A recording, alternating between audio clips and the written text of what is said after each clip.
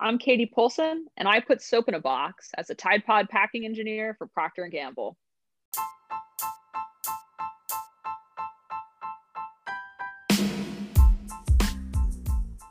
Hi, my name is Kevin and I have a podcast. On this episode of Why Do You Do That? My guest is Katie Polson. She's one of the hardest working people I know, and she is great at sharing what she loves with others. We've been friends for around 6 years now, and I knew she'd have some very unique experiences to talk about. It was great catching up with Katie, and I hope you enjoy listening along.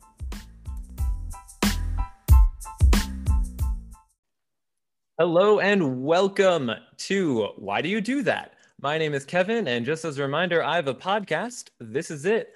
On this episode, our guest is Katie Polson. Katie, welcome. Thank you, Kevin. So excited to be here. So excited to have you. So we all know that you put soap in a box. I think probably the preferred term that you would often use would be laundry sauce. Is that correct? Yes. The soap in question here is laundry sauce, specifically laundry sauce that is packaged into individual pods for you to drop into your washing machine, mess-free, commonly known as Tide Pods and Gain Flings. Oh, Gain Flings what's the difference there? Yeah, so Tide Pods is actually the brand. So if you go and you buy laundry product that is in pod form, the industry name for that is a laundry pack, PAC a lot of times, or PACK. Pod is actually the trademarked term for P&G. So a laundry pod is a Tide Pod. And therefore Gain, which is a different formula, it has different enzymes, it has different trademarked perfumes in it and special cleaning claims. Those are Gain Flings. So then if you were to buy a competitor's product, they'd be called a pack or something else denoting a small unit of laundry sauce. I did not know that. That is very useful. So you do both of them. Specifically, you do the packaging for them or the putting them in the box? Yes. So the way that you can think of it is the laundry sauce process starts way out in the tank farm, right? You've got a bunch of raw materials that come together in a special proprietary way to deliver the cleaning power and this freshness scent without degrading in the pod. There's then the converter, which is what takes it from being laundry sauce into being laundry pods. And once that pod exists as a individual quantity that you would recognize and use, I deal with all of the manufacturing equipment that takes it, puts it in a bag or a tub, puts that bag or tub in a case, puts that case on a pallet, and gets that pallet on a truck to go to one of our distribution centers, which eventually end up at Walmart or Target or Dollar General for our lovely consumers to eventually buy. So you're putting it you're not podifying it, you are putting the pods into some other container. Yes, our converting engineers podify it. I am a packing engineer. We also have packaging engineers who actually design the bags and tubs and cases. But I deal with all of the equipment that touches the pods and their primary packages. How do you find like that type of equipment? Do you have to design the equipment from scratch and then go out and say, hey, can somebody go build this for us? Or are there off the shelf solutions for making the packaging, or I guess putting the things into the packaging? It's a mix. A lot of it is figuring out. So we talk about it at a transformation level. So if you are the transformation of taking the pod off of the converter and into its conveying device, we would come up with like, okay, what is our success criteria? What are the important parameters here of how I get the pods from point A to point B? And we would then go out and talk to a number of vendors about, okay, here's the volume of pods that we need to move. Here's what our throughput needs to be. What solutions do you guys have? And then we work on figuring out, what is our best value that we can get for those different solutions. A lot of times that's what the process looks like. Sometimes that things that are really upstream and proprietary and new to the world, we are doing the engineering ourselves of designing in a CAD software, computer aided design, exactly what metal needs to be cut and folded, and building the actual machine itself. But the majority of it is working with established vendors to a lot of times customize solutions that they already have to meet our specific needs. A lot of it focused around how quickly we can produce pods. It's one of our big advantages, is that we can make pods a lot faster than a lot of our competitors. And the other big difference is that our design has chambers on top of the other. So we have a bottom chamber that has the majority of the liquid, and then those two little swoosh marks on top. That's one of the most proprietary things about the converting process, is those swooshes being on top. It's really hard to put liquid on top of other liquid and keep them separate. But then as far as putting it in the packages itself, a lot of it comes down to the rates at which we can do that, as well as the precision of making sure we have the right number of pods in there. With liquid detergent, it's all about weight and what legally we're required to have at least the weight that we print on the package. We try to go above and beyond and make sure that if we say there's 42 pods, there's 42 pods. In case someone counts, we don't want them to be dissatisfied that there's only 41, even though legally, if it makes weight, we're not in trouble. And I'm assuming that kind of varies based on the type of packaging. So I know I personally have purchased Tide Pods in like a giant kind of circular plastic tub, and the aquarium tub. Oh, that is a good name. They look like an aquarium. And then it looks, just like a plastic bag, I guess, kind of a smaller scale one. Are there any other options or that I'm missing there? No, those are our two forms in North America. In Europe and Asia, there are different tubs. So in North America, all of our large counts, so anything above about 42 for our regular pods and 21 for our new power pods, all of those come in a tub. It's viewed as the premium packaging style to be in that plastic rigid container, whereas our small counts are in the flexible film bags. In Europe, the bags are considered more premium. So you'll find large count bags and small count tubs that are almost more like a large butter container. They're like very short, and they're very short, maybe, 4 or 5 inches tall, and then very long, almost kind of like a butter container or a pencil case that then has, 5 to 20 pods in there, depending on the size.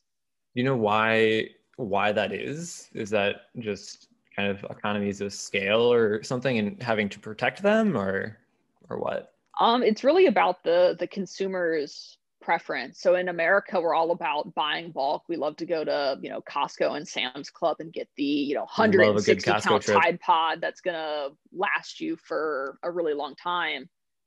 In Europe, it's a lot of like going to the grocery store every day or every other day. And so I think that partnered with some of Europe, I think, is further along on the environmental sustainability journey than a lot of North American based companies are. And so some of it is there as well, as far as, what can you recycle and how do you recycle it and things of that nature.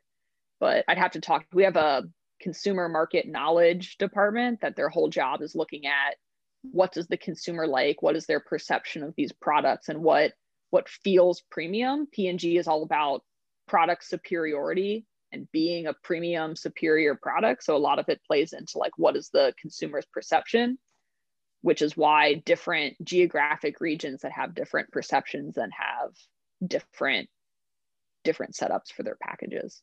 Which one is more difficult to deal with in the process? Is it easier to load up the aquariums, or is it easier to load up the bags?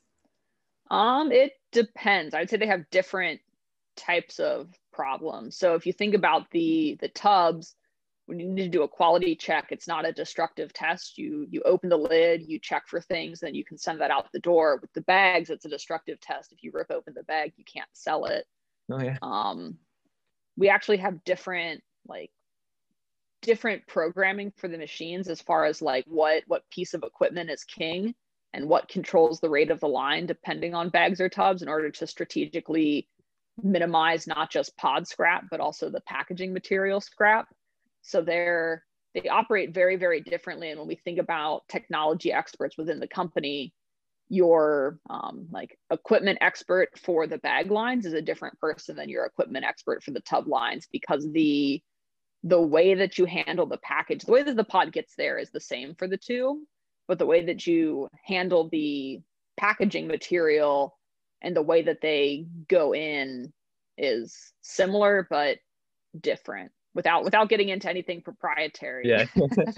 So like roughly like in one case, you care a little bit more about being more delicate with the pod, and in another you're caring a little bit about being more delicate with the packaging.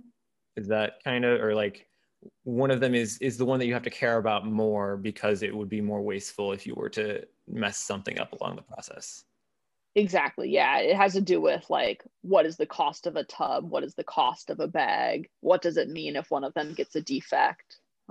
Those kind of things of that nature.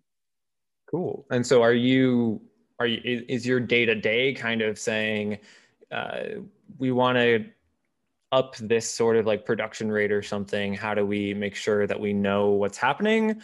Or is it more of this is already existing, just make sure we know what's happening?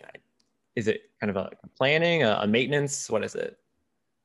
Yeah, so my job is a little bit more upstream than that. The way that we talk about it when we go to career fairs for our technical roles is we've got R&D, who's our most upstream group, engineering, which is the group that I'm in, which is kind of our middle of the road, and then manufacturing is our downstream group that actually sits at one of our manufacturing sites. So R&D's whole purpose is identifying an unmet consumer need and proving that we can meet it.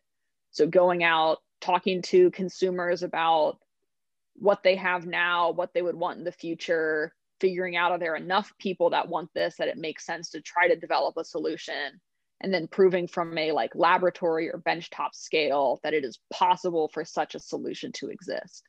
And so R&D will be really focused on the chemistry of it, or how do we create equipment that takes liquid detergent and turns it into a pod. That would be what R&D deals with. And then engineering is really about scaling it up. So once R&D has said, huzzah, I have a solution, how do I take it from I'm making 10 of them a day to I'm making 10 million of them a day? And so engineering is really focused on that scale up aspect. And so working very closely with R&D as far as what are the success criteria, what are the important parameters of the product that we have to make sure our transformations protect and maintain. And then as we start to find a vendor and work with them to either design new to the world equipment or adapt existing equipment for our specific needs, we then also interface with the manufacturing site, who are going to be the ones that run it on a daily basis. So they're the ones who are really focused on, we installed this equipment, but if we could make it run X% faster or have Y% fewer stops, or we see a consistent breakdown of this nature, how do we develop a solution for that on top of kind of the big engineering package?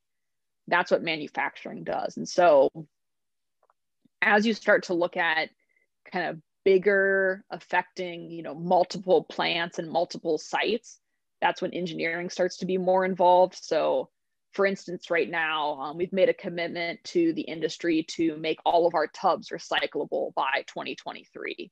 So as we look to switch from PET to HDPE, high density polyethylene, we have to make sure that all of the touches that happen to those tubs don't crush them or dent them or scratch them.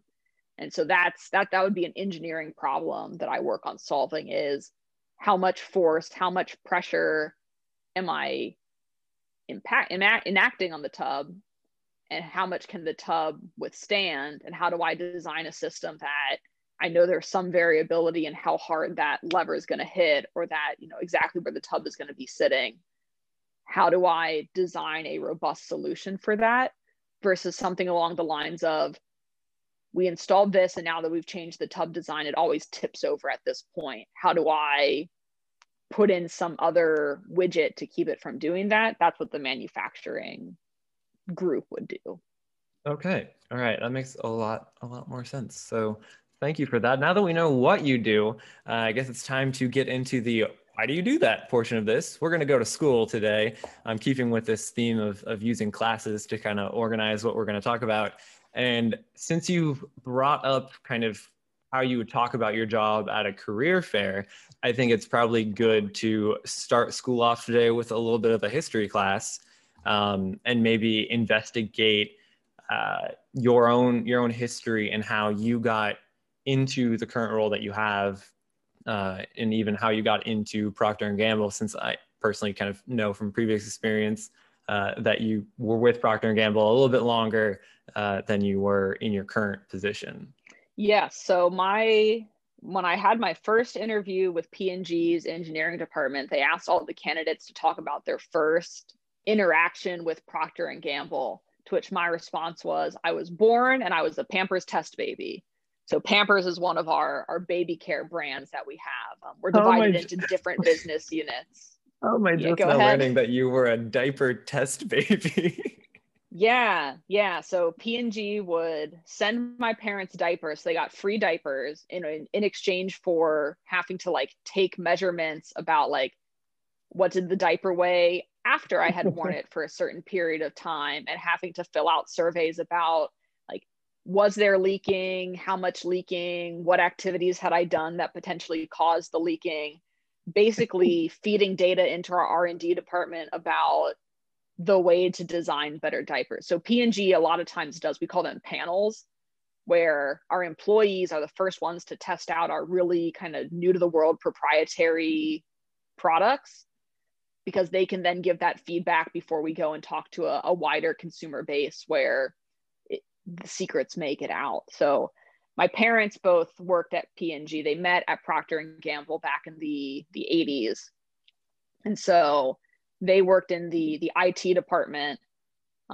They continued to work for Procter and Gamble until I was about 2 years old. But my mom said, being an IT professional is too easy. Raising Katie, that would be a real challenge. So she ended up leaving the company to raise me and later my sister. My dad is actually still with P&G, and my sister will be interning for P&G this summer. So the Polsons are taking over. You heard it here first. There's a strong family connection there to the company. Yes, so that was my first experience with P&G, was being a Pampers test baby, going to take your kid to work day growing up. Like the R&D department at one of them had like a glass blowing demonstration, which I thought was just like so absolutely cool. The coolest thing ever. I haven't figured out where we do that within the fabric care business, but I think that's maybe another business unit. But as I guess to take it way back to like college planning when I was in high school, as far as what careers I wanted to do, I was initially really set on being a doctor, because that was like, you're like, don't really think too critically. What do smart people who like science and want to make a bunch of money do? And I was like, I'm pretty smart. I like science a lot, and having a lot of money, that seems like a pretty cool thing. So I'm going to be a doctor. And then as I thought about it more, I was like, all right, so I go to undergrad for 4 years. Cool. And then I pay to go to medical school. All right, that's fine. And then I go into residency, and I wanted to be a pediatric neurosurgeon. I don't know how I arrived at that, but it was like, or you just like go to residency for 11 years. Neurosurgery, it's not hard enough. You got to make it smaller brains. So yes, pediatric, smaller brains that are still developing. Yeah. Make it even more high stakes, more difficult. That's what you wanted to do. That's what I wanted to do. I love a challenge. And so that was my plan. And then I did the quick math on like, oh, I won't like actually be a person who is making positive money until I'm in my like late 30s or 40s. And even then, I'm going to be the lowest level employee who is working all of the holidays. So doing that definitely gave me a much bigger appreciation for our healthcare professionals who sign up to do that. But I was like, maybe I want something that has a more immediate return on investment, in which engineering was a really great option for get a 4-year degree and be pretty employable right away to do something that makes a really competitive salary and lets you work on some things that are pretty cool. So I decided to do mechanical engineering, and I was 100% certain that I was going to make autonomous vehicles. I knew that's what I was doing. If you listen to the podcast up to this point, spoiler alert, you know, that's not what I end up doing. But I really wanted to work on it from that safety standpoint, making our roads safer, more efficient. If you had all autonomous vehicles, you can like increase the carrying capacity of your highways by roughly 2. So there's a lot of great things that come with autonomous vehicles, as well as decreasing emissions, all sorts of things. And that's partially too, just when it's fully autonomous though. So you got to make sure you have a solid system, right? Yes. Yeah. If everything is autonomous, it's really easy because all the cars talk to each other and figure it out. When some of your cars are autonomous and a lot of them have people doing things that are not pre-planned and able to be predicted perfectly, it's really hard. Yeah. But again, you wanted to do the hard thing. So I wanted to do the hard thing. Yeah, exactly. And so I enrolled at Purdue. I decided like, let's do out-of-state tuition. There's a bunch of great engineering schools in Ohio, but I just really loved the campus feel of Purdue. My mom had given me the advice of like, make a pro-con chart for all of the colleges you visit. The only con for Purdue was the price. And she was like, sometimes you just got to take a leap of faith and hope that the ground appears underneath you as far as paying for out-of-state tuition. So I was like, all right, I'm going to do it. I went to Purdue's career fair my freshman year. I talked to like 35 companies, something ridiculous. And the only one I heard back from was P&G. And I was like, ugh, like that's where my parents work. I really want to get out of Ohio. I want to be somewhere else. I want to do something different. This isn't at all related to autonomous vehicles, but like I need to pay my tuition. So, okay. So I did an internship in our liquid fabric enhancers, which is Downy is what the normal person on the street would call it. And I loved it. I refer to it as liquid fabric enhancers all the time. Okay. Yeah. Well, it's on my shopping list. And, you know. Mm-hmm. So anyway, I ended up working in our Downy group as an engineer, solving different, you know, we're seeing these weird pressure drops that cause the particles that impact how soft your clothes are to be variable size, and how do we make it so that they are like uniformly small to make your clothes as soft as possible. Doing things like that, I loved it. One, I was working on a product that my friends and family used all the time. So I'll say like it's not as sexy as rocket science, which my boyfriend at the time was getting his degree in aerospace engineering. So it wasn't as like flashy, cool engineering as designing rockets, but it was something that people could immediately relate to. And then also the scope of what you could be responsible for, even as a, you know, 19-year-old or 18 or 19-year-old who has taken 1 year of engineering courses, you got a lot that you owned. Part of it's that, you know, P&G sets you up for success with your mentors, and there's a very rigorous interview process, but you're also making soap. So like if you make a mistake, it's costly. It'll cost the company money, but it's not the same as if you make a mistake on programming a vehicle that could kill people, right? So I got to have a lot of things that I was able to control what I tested and how I tested it and what the solutions looked like. And really got to bring the kind of creative side of engineering there. And to which my response was like, shoot, I really enjoyed this. I ended up going on and doing a total of 5 internships with P&G while I was in college, as well as an off-summer internship where I did work for an autonomous vehicles company and confirmed that laundry sauce was indeed what I enjoyed more than autonomous vehicles.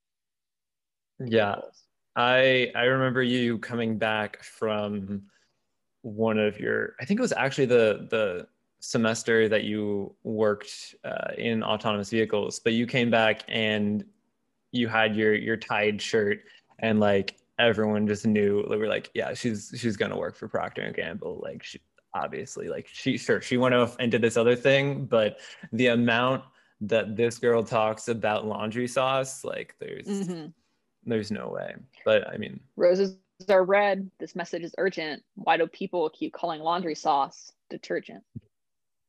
That's a good poem. It's coming up Thank you. here. You know, Thank you. you got Valentine's Day coming up here in a couple weeks. You might as well get those romantic laundry sauce poems out there. That's good. Make sure you guys use that if you're listening to this and it's before February 14th. Maybe put that on your Valentine's. Maybe get some Tide Pods for your Acts of loved service ones. are a love language. If your significant other likes acts of service, throw in their laundry for them. You don't even really have to separate your colds from your warms and your lights from your darks as much anymore because of the great work we've done to make it so that you can just dump it in the washing machine and let her ride. There you go. And that actually brings us perfectly to our next class. One that I had not anticipated on going into, but I think it's a great topic of we're gonna go into mythology class. Yes. And talk a little bit about myths that exist in the I guess should we just call it like the greater fabric care maybe is a wide enough net to talk about. Is there anything that Yes. you Now, can Kevin, I'm a teach little bit me? sad. I thought you were going to talk about my English minor in myths and legends, but Oh, I can we also talk will about the legends of laundry sauce. just that's an actual spoiler because we will get to that one later. That is in my notes. But yeah, as far as the myths go in fabric care, and maybe if you can relate it to a real life, a greater mythos, that would be bonus points. But that's just extra credit in this class. You don't have to necessarily do that.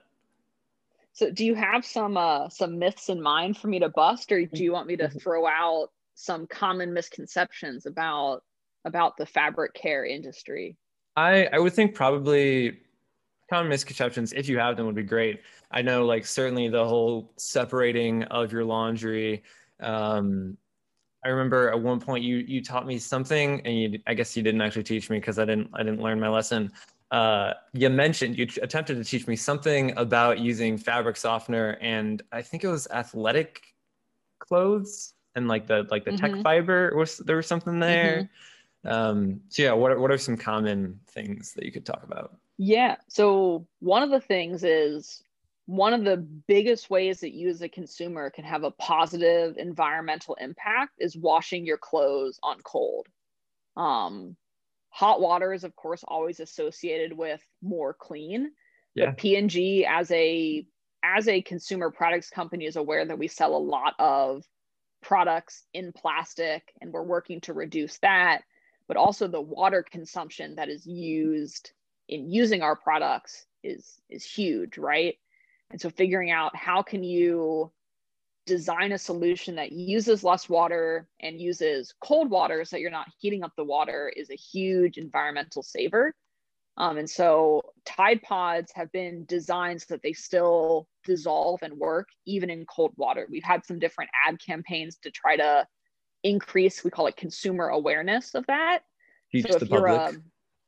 if you're a Tide Pod or Gain Fling user, wash your clothes on cold. We do have some specific cold water variants that are even further designed to be used in cold water. But basically, wash on cold when you can. If you think about it, your clothes that wash on warm are like sweatpants, sweatshirts, socks, things of that nature. So my normal laundry habit is like I will separate out my whites from my darks, which isn't even really necessary. But then I just wash almost everything on cold unless I've got a ton of dirty socks. But cold water is a lot more environmentally friendly. So go ahead and use that. The other big misconception is that people think that the film that contains the liquid of a Tide Pod is plastic. And so people are concerned of like, where does the plastic go when I wash my clothes? But it's not plastic. It is a water soluble film that is specifically designed so that the pod or the liquid of the detergent that is in contact with the film has a layer that keeps it from dissolving, but the outside of the pod is designed that as soon as it gets wet, it dissolves and goes away. So like it is not a plastic film that's going to gum up your washing machine or stick somewhere to your clothes. I don't know if we have a good like scientific term for it yet, but it's some sort of water soluble membrane, as I guess what you could call it. Sure. And so there's not some like, you know, if you think about it from like a conservation of matter standpoint, like where does it go? Like it washes out with the dirty water. It's not getting stuck in your machine. And once it's like washed out wherever that water goes to be treated, like it is also treated. So as far as like conservation and, you know, using more than you actually need, does more laundry sauce equal cleaner clothes, or like No, there is a specific amount that is the right amount. So if you don't use enough, obviously you don't get the cleaning power, you don't get the, you know, it's enzymes in the product that is what removes your stains. And then of course you've got the perfumes that give you a positive smell at the end. But if you use too much, you really like oversaturate your water, because your washing machine uses a certain amount of water based on the load size. If you have too much soap in there, you're not going to be able to rinse it away as effectively. It's not going to clean as well. It may leave residues, things like that. So when you think about like your liquid detergent from P&G, there's the cap that has the different bars. The more accurately you can assess, like, is this a small, medium, or large load, the better cleaning performance you're going to get. So P&G has been doing a lot of ad campaigns as well about like, how do you right size your detergent usage to get the best cleaning performance? Because we want you to use it and be really happy with the result. So we don't want you to use 3 times as much and be like, wow, this left a bunch of residue, I'm going to use a competitor. Okay. I'm glad that I asked that, because I feel like there have been times where I've been like, oh, this is a super dirty load, we're going to add some more. But, you know, maybe that wasn't the best idea. Now, we do have a new packaging element on our pods. It's called the wobbler. If you bought a container of our Tide Pods recently in the tubs, when you take off the lid, there's this little plastic flap that your hand pushes down as you reach in. And it's got the dosing instructions of like, for a small load, use 1 Tide Pod. For medium or large loads, use 2 Tide Pods. And for your extra large or your very heavily soiled loads, use 3 Tide Pods. So that's another misconception, is people think that you just throw in 1 Tide Pod and that's sufficient. But if you're filling up your machine, especially a high efficiency machine that doesn't have that central agitator, you're probably putting a lot more clothing in than you realize. So you probably do need to use 2 or even 3 pods if you've, you know, waited 2 or 3 weeks to do laundry and you're packing that machine full all the way. Cool. Got any other myths? I guess what's the one myth that I don't fully remember about using fabric softener? So for fabric softener, the way that it works is it coats your clothing in these micro vesicles that make it feel soft. So for anything that's supposed to be high absorbency or wicking, that's actually going to mess with the fabric properties that have been engineered there. So things like towels, like bath towels that you want to absorb a lot of water, you actually shouldn't use fabric softener on, because it will coat the outside of that material and make it feel soft at the expense of creating a physical barrier that prevents the water from being absorbed by your towel as well. Same thing for like performance activewear. If it talks about being like, you know, sweat wicking or things like that, if you put that coating on it, it's going to interfere with that. So we have things that are called like Downy Active, which is specifically designed for activewear, so that you still get, you know, the specific enhancements that you're looking for as far as like extra scent, because workout clothes can be extra stinky, without, you know, lessening the, you know, attributes of the clothing that you've paid money to have those specific attributes. Cool. Any other myths? I'm trying really hard to connect it to a greater myth or legend, but I'm falling up short here. Those are the myths that come to mind. Those are the but big ones. If people have more questions, I don't know if you've got a way for listeners to send in questions, but we could always address myths of the laundry world in a laundry sauce part 2 That episode. we could. Just in case I might do this by the time we release this, head over to www.kevinhasapodcast.com and click the submit a question for a past guest button or something similar. It might not be worded exactly that way. And we'll see what happens. I know I had some questions for Duncan that I've had people send my way. So maybe we'll just formalize it on the website. So be on the lookout for that. Now that we've done mythology class, we've got history and mythology both done. I think geography probably will be a fairly quick class. Is there any sort of, right now you're in the Cincinnati area where Procter & Gamble is headquartered. Is there a particular reason that you were kind of drawn to that area of where you work? Or is there a particular reason that Procter & Gamble is in the Cincinnati area? Yes. So the reason Procter and Gamble is in Cincinnati is our company is, I think it's 183 years old. So Pretty old. Uncle Procter and Uncle Gamble have been around for quite a while. The reason that it popped up in Cincinnati is actually that Cincinnati back in the day was known as Porkopolis. It was a big like meat processing center right along the Ohio River. It was easy to ship in pigs and then do the butchering. And of course, one of the byproducts from butchery work, I don't think that's the correct term, but is your lard and your animal fat, which is used in soap and candles.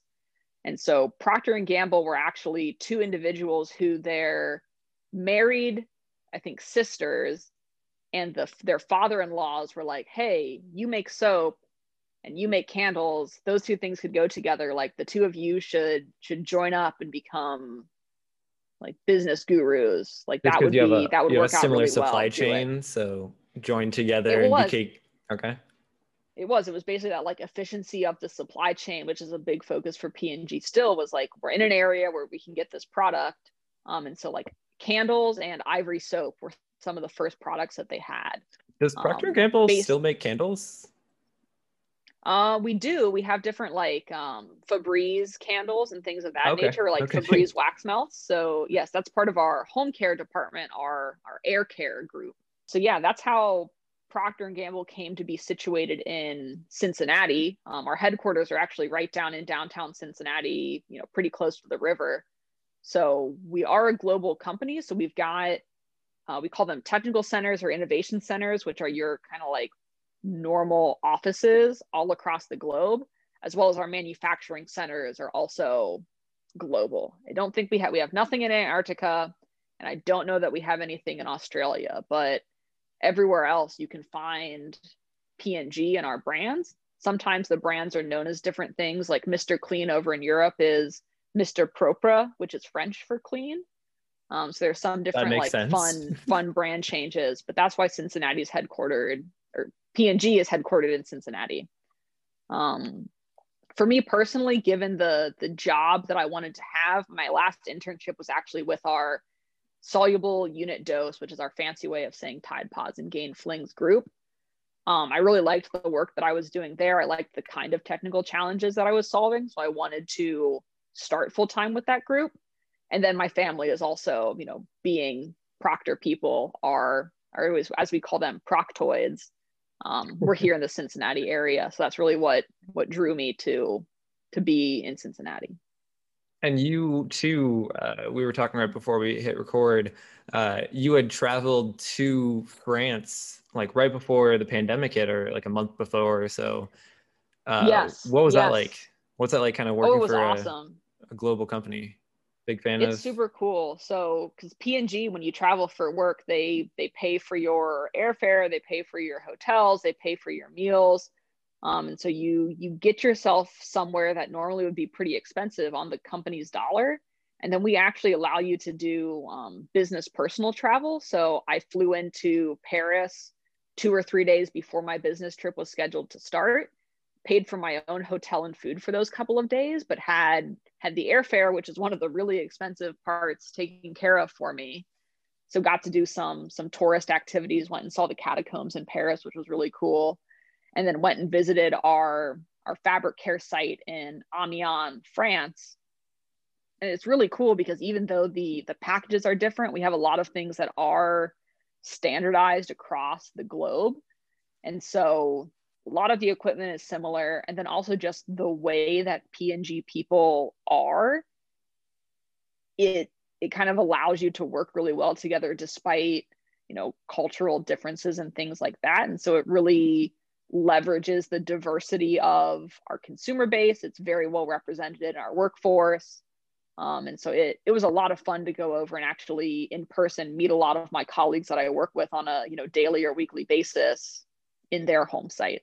And it's almost like there is that national culture divide, but then the company culture spans that even, and so you get that breadth of experience. That's pretty cool. But actually, I think I just heard a class bell ring, and yeah, did you hear that? Yeah. I think it's time for a foreign language class. And correct me if I'm wrong, you took French in high school, didn't you? I did. I took 4 years of French in high school. Oui, je prends quatre ans de français pendant que j'étais dans le lycée. Oui.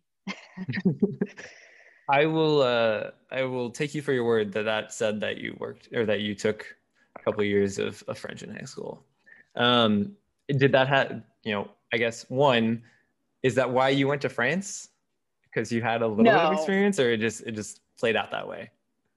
No, we're working on a really big project right now where we're essentially redesigning our packing floor to change where the constraint of the system is. And our two sites that are leading that work are located in Mechlin, Belgium, and Amiens, France. And so as we look to roll that out to North America, we were going to see some of the physical equipment, talk with our team that we connect with on a regular basis over there. It was just kind of a neat bonus that I can kind of trip through French. I tell people that I'm like a toddler. I can express basic needs, and then people feel bad for me and tend to help.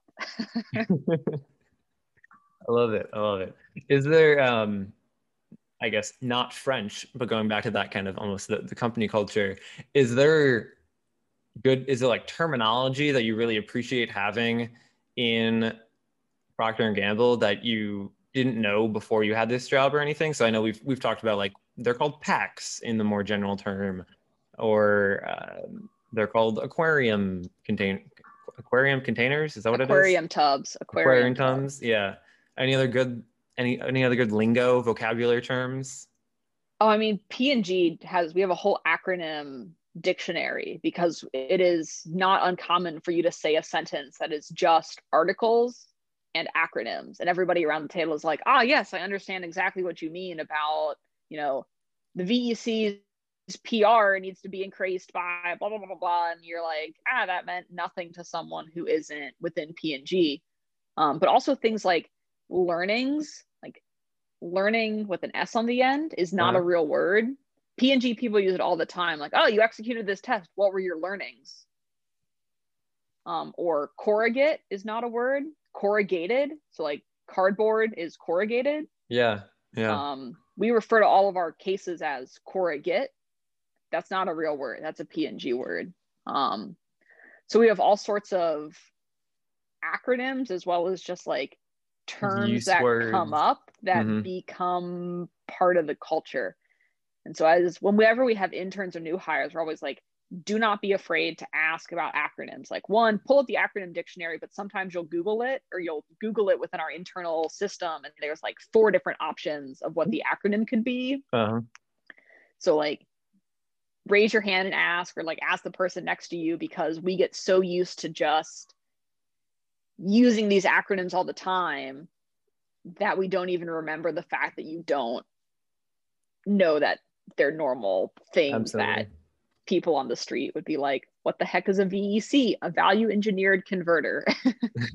Yeah, that was one of my favorite things back in college, when you would refer to courses just by their like 3-digit course number, and like you could have entire conversations in just numbers comparing things, and it would sound like gibberish to like anyone outside of even your major. But yeah.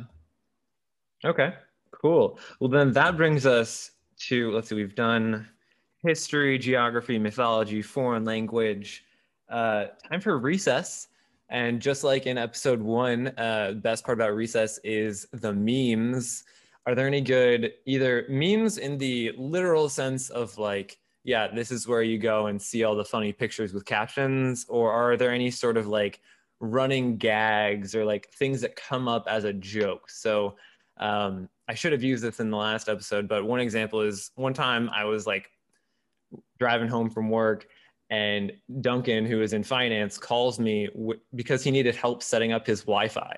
I'm like, Duncan, my degree is in industrial engineering. It has nothing to do with your home network issues. But he's like, but it's a STEM degree, that sort of thing, where it's just like a running gag of people misunderstanding what you do or that sort of thing. I've had people like when I did research at Purdue, one of my principal investigators had gotten a stain on her shirt. She's like, "Oh, you work in fabric care. Like, what do I do about this? How do I get this stain out?" And I could like gave her some tips on what to do. For those of you who are not experts in stain removal, I did this for Ryan Craker the one day when he showed up on our doorstep with his shirt all bloody because he cut his finger at a bar and like just kept dancing. Yep. But you're gonna want to, the sooner you can do this, the better your chances are of removing the stain. You're gonna want to pour liquid detergent on it and just kind of like lightly rub it into the stain. Basically, it gives a more concentrated dose, I'll call it, of the enzymes to basically lift the stain out of the fabric. Let it sit in so that the detergent dries, and then wash it on cold. Cold water is better for lifting stains versus hot water is going to set the stain potentially. And then before you put it in the dryer, check and see if the stain is gone. You may need to repeat that process once more because once you dry it, your stain is set. So like if you ever spill barbecue sauce or some red wine or whatnot on your shirt, sooner you can get some detergent on it and then wash it in cold water and check before you dry is recipe for success. I would say I'm surprised you didn't bring this up. The biggest meme that we face is the Tide Pod challenge, which I did not bring up because I know that it infuriates you. So yes. It's definitely a sore subject. We have multiple different initiatives. Initiatives are like new products that we're launching or new packages that we're launching that were named things that were food related. And we had to legally rename all of them because we could not have projects that were associated with food names while there were people eating Tide Pods. But when the product first launched back in, I want to say like 2011 or 2012, the tubs used to be transparent, so you could see in and see the pods, and it was a really great, we call it like first moment of truth on shelf. Like when you see the product, you're like, wow, that looks awesome, but it looked too much like a dish of like candy and it was too tempting for children, so we had to switch to an opaque tub, which is what you see now with our like flagship orange or green Tide and Gain tubs. And we also had to switch to, we call it Echo, easy close, hard open packaging. So all of our packages are child resistant. Sometimes it also makes them grandma resistant. So there's a very fine line to walk between like your elderly grandmother with arthritis needs to be able to open this tub, but your 5-year-old who might put it in their mouth can't. So the fact that like P&G had spent millions and millions of dollars re-platforming to make our products safer, only to have teenagers then messing around and eating Tide Pods when it's like, it says on the package, do not ingest, don't put them in your eyes, this is a bad idea. I'm glad that the like challenges that the youths do today are all TikTok dances, not eating literal chemicals. Yeah, I mean that warning on the packaging to bring it to a different meme, you know, that can't stop me, I can't read. yes I'm trying to think of what other memes we have. I don't know. All right. Well, if you come to any, you know, we can obviously bring the conversation back to the memes for sure. But that leads us to our bonus class for today. which is based off of a class that both you and I took during our times at Purdue, and that is Pirates with an exclamation point on the end. Yes. Obviously, Pirates was a wonderful class focusing on the historical and literary pirates of the 18th century that we took, and eventually, I would say it was a direct path to you getting your minor, your English minor there. Yes. But is there anything from either from the Pirates class, or we will open it up to the kind of the mythological literature that has informed how you act as a person who puts soap in a box? You know, is it you? Are you storing booty? Is that kind of something you've learned? That's all that wealth that goes into the box, that sort of thing. Yeah, I mean, I don't know if I have any direct parallels to say like because I took pirates exclamation mark or dragons that it has directly impacted the way that I put soap in a box. But I will say one of my biggest takeaways was like being a less shitty person. Um, STEM a lot of times is very, very focused on like black and white, and this is the data, and so it is correct, and glosses over like the way that you got the data really matters. The way that you ask the questions really matters. Like a lot of other context is really important to the way that you do this work. And one of the big things that I learned taking the Pirates class was like there's a lot of data behind people who read novels are more empathetic, and it exposes you because basically it's a way to like sit in another person's shoes for, you know, a couple hundred pages, experience a life very different from your own, and therefore take those learnings into consideration as you move forward. And so just by it got me reading more. I was an avid reader when I was in grade school. It started to drop off in high school. By the time I was at Purdue doing engineering, like my vocabulary tanked because I was reading textbooks. I wasn't reading fun books, but I do think it made me a much more empathetic person, aware to the struggles of others. You know, I come from a very privileged background growing up in a pretty wealthy suburban area. My parents having, you know, both of them are highly educated, provided a lot of opportunities for me. As I then work on a product that people of very diverse backgrounds use, it helps remind me to, you know, like, okay, but think about all of the people that are impacted by this. Think of all of the consumers that use this product and what their diverse needs might be. And so it just kind of recalls the like, not every consumer is a white young professional from the Midwest.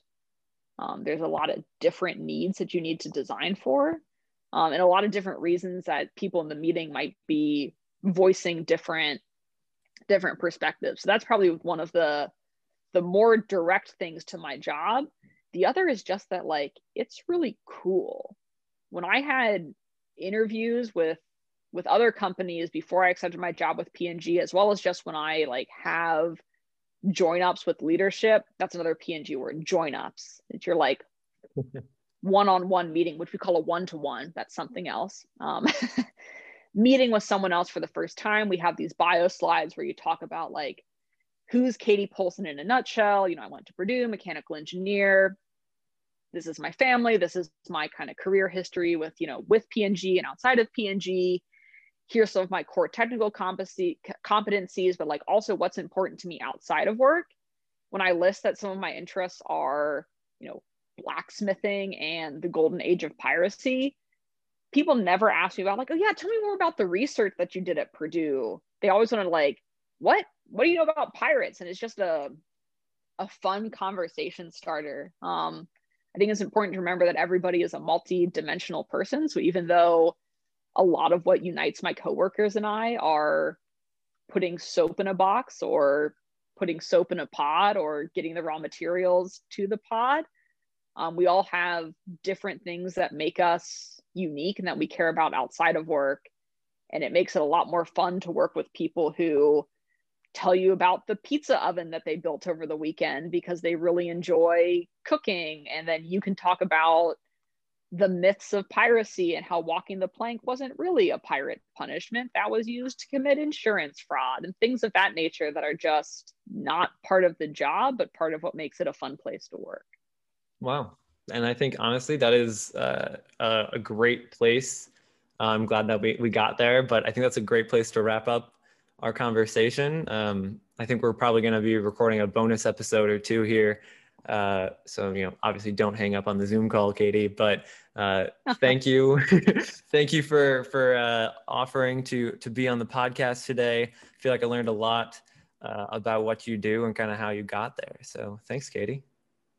Thank you for having me, Kevin. Hopefully, just like my tours when I was in PSEF, I strive for these to be fun and informative. So hopefully the listeners learned a bit about laundry sauce and how it ends up in the packages that you buy and had some fun along the way. Absolutely. Awesome.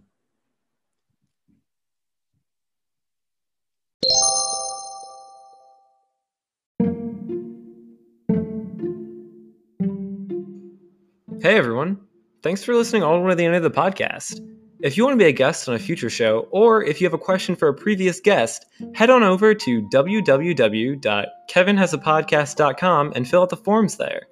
Thanks.